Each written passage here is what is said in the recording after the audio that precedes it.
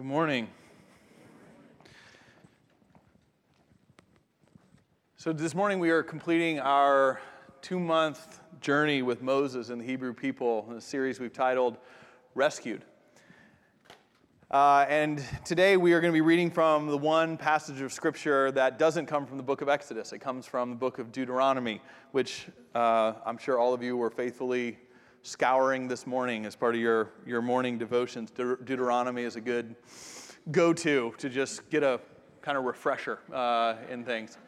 But in this passage, we're going to see Moses' life coming full circle. In the first week of this series, we started by looking at Moses' birth and the story of how his mother has to place him in a basket in a river to avoid being killed and trust him into God's hands. Today, we're going to be reading about Moses' death and the end of his journey from Deuteronomy chapter 34, starting with verse 1. So let's bring this passage up here and listen and follow along to God's word to us today. Then Moses went up from the plains of Moab to Mount Nebo, to the top of Pisgah, which is opposite Jericho.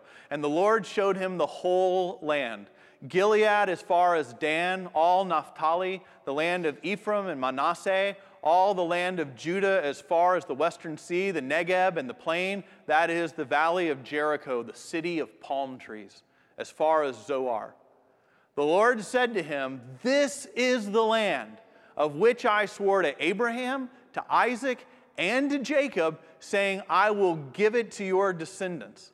I have let you see it with your eyes, but you shall not cross over there." Then Moses, the servant of the Lord, died there in the land of Moab at the Lord's command. This is the word of the Lord. Thanks be to God. Let's pray together. Lord, we ask that you would speak to us of your gospel, no matter who we are, no matter what opinions or thoughts or beliefs we have. May our minds and hearts be open this morning to hearing your gospel, your good news. And may we be able to step more fully towards the abundant life that comes in following you. We pray this all in Christ's name. Amen. All right, so before we talk about Moses, I want to actually look at another moment in history, more recent, from the early 20th century, the year 1903, in this country, to be exact. This is the year that Orville and Wilbur Wright, the Wright brothers, first flew what we now know as an airplane. They called it a flying machine because no one had thought of the word airplane yet, but what we think of as an airplane. Orville and Wilbur Wright were the first humans to power an aircraft and to fly.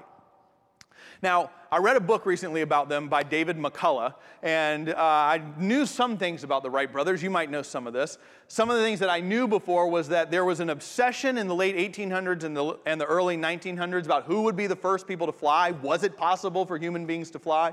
There were people all over the world, inventors, trying to come up with how human beings could fly, and had all kinds of different inventions that were not working. You had a lot of money going towards these inventors to try to help them create human flight. You had individuals who were amassing money and trying to give, and so that if they came up with, they were part of the funding of the invention, they would make even more money. You had foundations that were giving. You had institutions like the Smithsonian that was pumping lots of money into people and inventors who were spending 365 days a year trying to work on human flight, and militaries around the world. The United States military and in different parts of Europe, they were pumping money into inventors, trying to come up with, because if a military could control human flight, you had a technology that gave you a huge advantage over anyone else.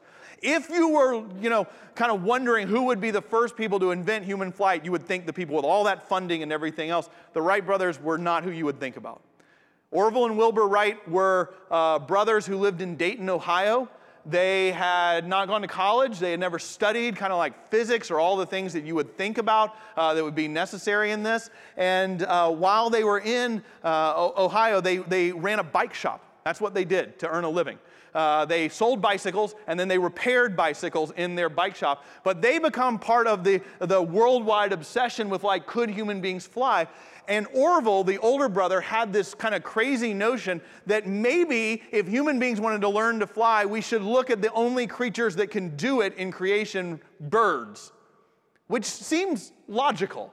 But nobody was thinking that way. All these inventors were coming up with things that just looked totally strange to us today, looked nothing like an airplane. But the Wright brothers started studying birds. And they started looking at how birds could manipulate their wings and their tail feathers and control their flight in the air. So the Wright brothers came up with this idea. What they did is that they would work for 9 months a year in their bike shop in Dayton, and then they would spend summer vacations experimenting with flying in Kitty Hawk, North Carolina. So they would pack up all of their stuff and leave for 3 months, take a train down to Kitty Hawk. And while they were in Kitty Hawk, the first summer, what they did is they basically built what they called a glider, which is like a large kite. And they had levers and controls to try to manipulate the wings to learn if they could control how an object soared and flew in the air. And what they learned at the end of the summer was they could fly this glider with strings on the ground like a kite and learn to manipulate and fly it in the air. But then they had to go back to Dayton. Meanwhile, all of these other inventors are just 365 days a year with all of this money trying to invent something. They have to go back for 9 months to work in their bike shop to earn more money. By the end of that year, nobody had invented how to fly yet, so they got back in on a train, went back down to Kitty Hawk, and this time they had and built a big enough glider that a human being could be on it and control the levers from the glider itself. They wondered if they could invent that. And they did. And so it was like being up in a big kite, and you would be there attached on a rope to the ground, but you could control the glider and soar and turn in the air. But then their summer came to an end. They had to go back to Dayton for 9 more months while the press and everyone was just obsessed with who's going to fly. And then the next summer they came back with an engine that they thought was both strong enough to propel an airplane forward, but light enough to still be able to fly. And they thought maybe we're going to be the first ones. And on December 17th, 1903, in Kitty Hawk, North Carolina, Orville Wright flew an airplane with 5 witnesses, and one of whom took a very famous photograph with his brother Wilbur running next to him, and flew a couple hundred feet on a beach. One of the most important inventions in human history. The Wright brothers then went back. This is the part I didn't know until reading this book. The Wright brothers went back and they telegraphed their family in Dayton to let them know what had happened. They had a father who was a pastor, and they had a sister, a younger sister, and they telegraphed their sister, and it's like, we did it. We flew. We've been successful. You know, the press are all talking about this. If you want to tell the press, that'd be fine. So their sister contacted the editor of the local Dayton newspaper and said, my brothers have just been the first ones in history to fly. And the editor of the Dayton newspaper said, sure they did. And did not report on the story. And you know what the Wright brothers did about it? Nothing. They didn't protest. They didn't submit a photograph to prove it. Otherwise, they just packed up their airplane, went back to Dayton, and started working in their bicycle shop. And then, rather than going back to Kitty Hawk, they started taking flights on the weekends in these remote fields of Ohio because they didn't want the press and they didn't want all these people around. And they did this, guys, for 2 years. For 2 years, the press kept going, who are going to be the first ones? And all of these, like the Smithsonian's, still giving money to inventors, not knowing that there were 2 brothers who, on a weekly basis, were flying between fixing bicycles. And the only reason that anybody knows about the Wright brothers is because one day as they're flying, and after 2 years, they were now flying like 70 miles on a flight. Like they are like just soaring around Ohio, these 2 brothers. And finally, there's this guy who's a retired businessman in Ohio. This is a true story, and I promise you there's a point to this. Named Amos I. Root. Which, if any of you are expecting and looking for boys' names, that's an awesome one. Amos I. Root. And Amos I. Root, in his retirement, had become obsessed with beekeeping. Again, there is a point to this. And had started publishing a little journal on beekeeping called Gleanings on Bee Culture, which had about the readership that you would think Gleanings on Bee Culture would have.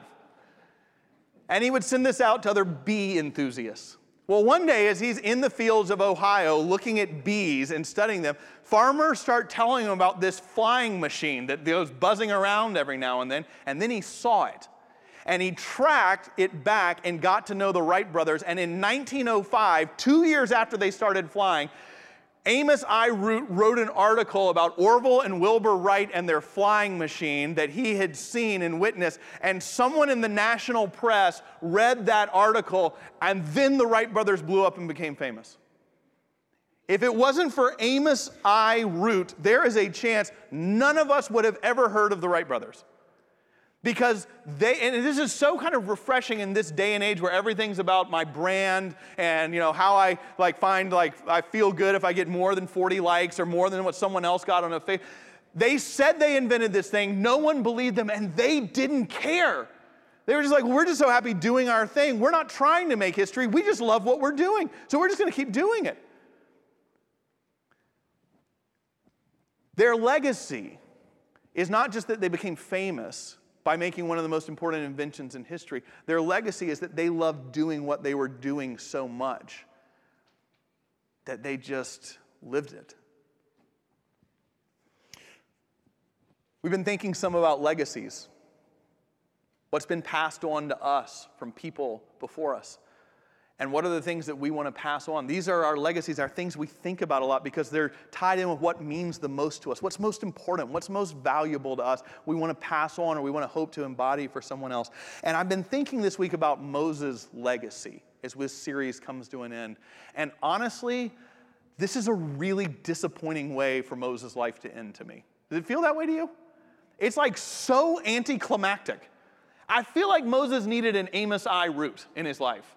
I feel like Moses needed somebody that when no one's making a big deal about his life coming to an end without being able to enter into the promised land, Amos I. Root was somebody sitting there going, wait a minute, guys, we need to pay attention to this. This is a really big deal. And I feel like Moses needed an Amos I. Root to go, wait a minute.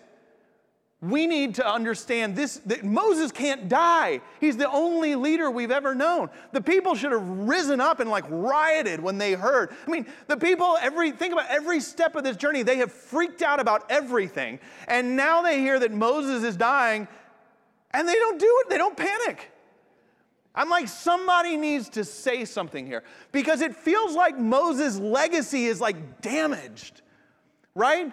Because no one in their legacy wants the word almost there, right? If I asked you what Moses did, it's he freed the people from Egypt and led them into the promised land. No, he didn't. He almost did. No one wants almost associated with their name, right? I led the people to the promised land almost. That's not as good, is it? How'd your sermon go today? Did you preach a good sermon? Almost. There's a huge gap between almost and yes, right? You're an Atlanta sports fan. Did the Falcons beat the Patriots 2 years ago in the Super Bowl? Almost. You'd rather just say no than say almost, right? Almost hurts worse than just no. And it feels like Moses' legacy ends on an almost, and no one really cares. But this week, I had an email from somebody. It was a part of this congregation that helped me in my wrestling with this to see this passage a little differently. And they weren't even writing about this passage, but they were just reflecting a little bit on this series and what they've been thinking about through this series. And they reminded me of something really important. They reminded me to not look at each of these passages individually. But the reason we teach in series here at Covenant is to see threads that tie together and to link these passages, to see a greater whole. When you look just at these 5 verses, it seems incredibly unfair. I mean, I've been to Mount Nebo, where Moses died, or when I was a seminary student going through the Middle East. And the view up there is just striking, because you go up, and we had been traveling in the Sinai Peninsula for just a couple of days. The people have been there for 40 years. And you go up on this mountain, and it's everything for 270 degrees. If you look north, if you look east, if you look south, it's what you have seen every day that you've been there. It is hot, and it is brown, and it is lifeless. And I know it gets hot here in Austin, but this is a different level of it. This is an 11 heat, okay? It is so hot. And you go on top of this mountain, it's desolate, desolate, desolate. But when you go on top of Mount Nebo and you look west, you see something different. It's brown and it's hot and it's dry, but off on the horizon there's this strip of green and blue. And it stands out from everything else you can see for 360 degrees. And we said to our guide, it's like, what is that? And he said, that is the Jordan River. And the green and the blue is the water, and the green are the trees and the plants that grow only there near the water. And it's different from everything else. I kind of don't like how I think about God if I just read this passage. And that's okay to say in church. Right? Like God looking at Moses going, isn't it desolate? Yes, it is. Hadn't it been desolate for 40 years? Yes, it has been. Are you hot? I'm still hot. Do you see that over there? Yeah, that's amazing. That's the promised land. You're not going. Like, when you just read it by itself, it's really hard. But when you connect it with things, you start seeing things differently. And I want to just remind us. I want to take you on the journey that this email helped me to see of what I think might actually be incredibly beautiful about this as we close the series out, and worth us all thinking about. Moses starts as a murderer. He starts as someone who has to flee Egypt because he's killed an Egyptian taskmaster. And he goes to Midian. And while he's in Midian, not knowing what he's about, not knowing where he belongs, he meets a woman. They get married. He starts working for his father-in-law's company. And then they have a child. And Moses is so lost that, if you remember, he names his first child, I am an alien living in a foreign land. Which, if you want to scar your child, that is the name to give them, right?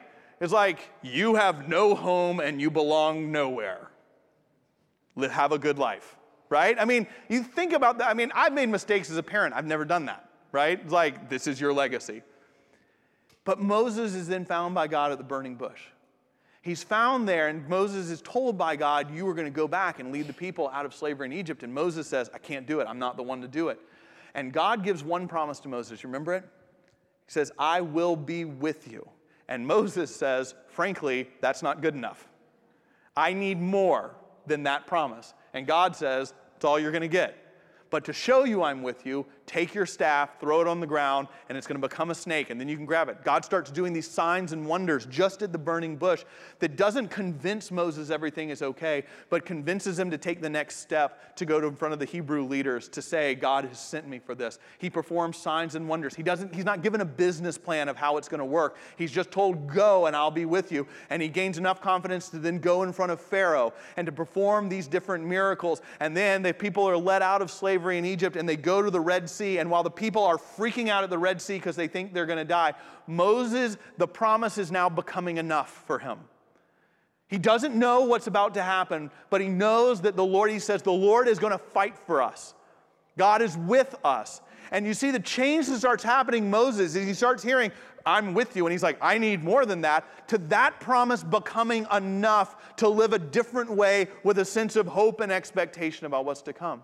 But what we see that happens then is that then the people have to go on that same journey, right? Because at the Red Sea, Moses is like, God's going to fight for us. He's made us this promise. It's enough. And the people then do what Moses did at the burning bush by going, we need more than that. Frankly, that's a wonderful concept, but we need more than the Lord is with us. But then they see the oceans part, and they pass through it into freedom. And then they start going, but what are we going to drink? And they say, well, there's going to be water that God's going to provide. And what are we going to eat? We don't have any food. And God starts giving them manna from heaven. And the people start experiencing what Moses has experienced before them, which is maybe, just maybe, that promise. The only thing we're given, that promise is enough. We're never given a business plan for how it's going to work. But that one promise becomes enough. And that perhaps we've always taught Moses' legacy wrong. That Moses' legacy is not the one who leads the people from slavery into the promised land, almost. That Moses is the one who's given a promise. And then he shapes and molds a people for whom that promise becomes enough.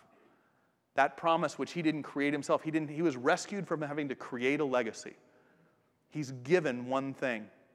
And that one thing, as he's dying, he sees the people embracing it as they don't panic.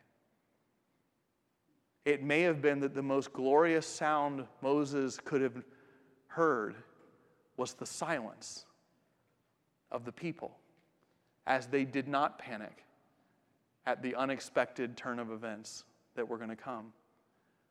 The promise that for Moses wasn't enough and became enough, that God is with them, becomes enough for the people for whom it's not enough. And what he was given lives on in them. And by the way, that promise should echo as things we hear as people of the New Testament as well. Jesus' last words in Matthew to the disciples is, "I will be with you always, even to the end of the age," which sounds like this great concept until we hit tragedy and actually, I need more than that. But what if the legacy of Moses, the ultimate way God rescues us, is to say that in each and every one of our stories, you're not going to get a business plan.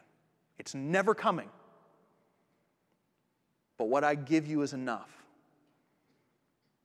to face whatever today and tomorrow hold. I will be with you.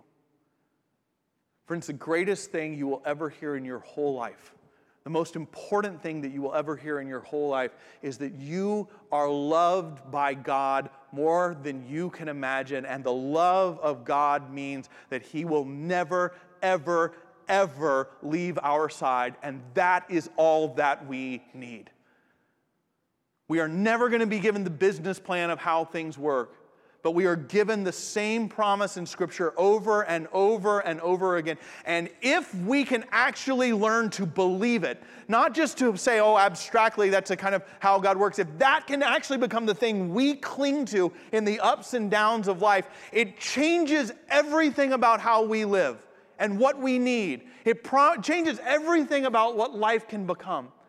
We started this series with the story of a mom and two daughters in a restaurant, and how they had coloring books, and the oldest daughter, the rule follower, was coloring between the lines and doing exactly what she was supposed to do. And at a moment of distraction, the younger daughter leaned forward and grabbed a crayon and started scribbling over the whole page. And the oldest daughter was just almost in tears because the design for her drawing had been ruined. Until the mom looked at her and said, I still think we can make something beautiful out of this. And they began together drawing something new. That's not just a story to think about. That is God's promise. And if you and I can believe that, if we can hear that God's love is that huge to include us in every moment, then it gives us unbelievable freedom and peace and joy, both in how we live and in how we die. Because we're never alone. And that's enough. In the name of the Father, and of the Son, and of the Holy Spirit. Amen. Let's pray together. Lord, we do pray that you would be with us, that you would remind us again that the legacy of Moses is complete because what you gave to him became embedded in the people of Israel, that they knew that you were still with them even when Moses was not, and that was all they needed. May that promise, which has been passed down through the generations to every single one of us, may it be enough for us in the here and now. We would love a business plan as to how things are going to be sorted out in this nation and in this world and in our marriages and in our friendships and in our families and in our own life, but we will never be given it. What we are given today is the promise of God whispered through Moses to each of us. I'm with you.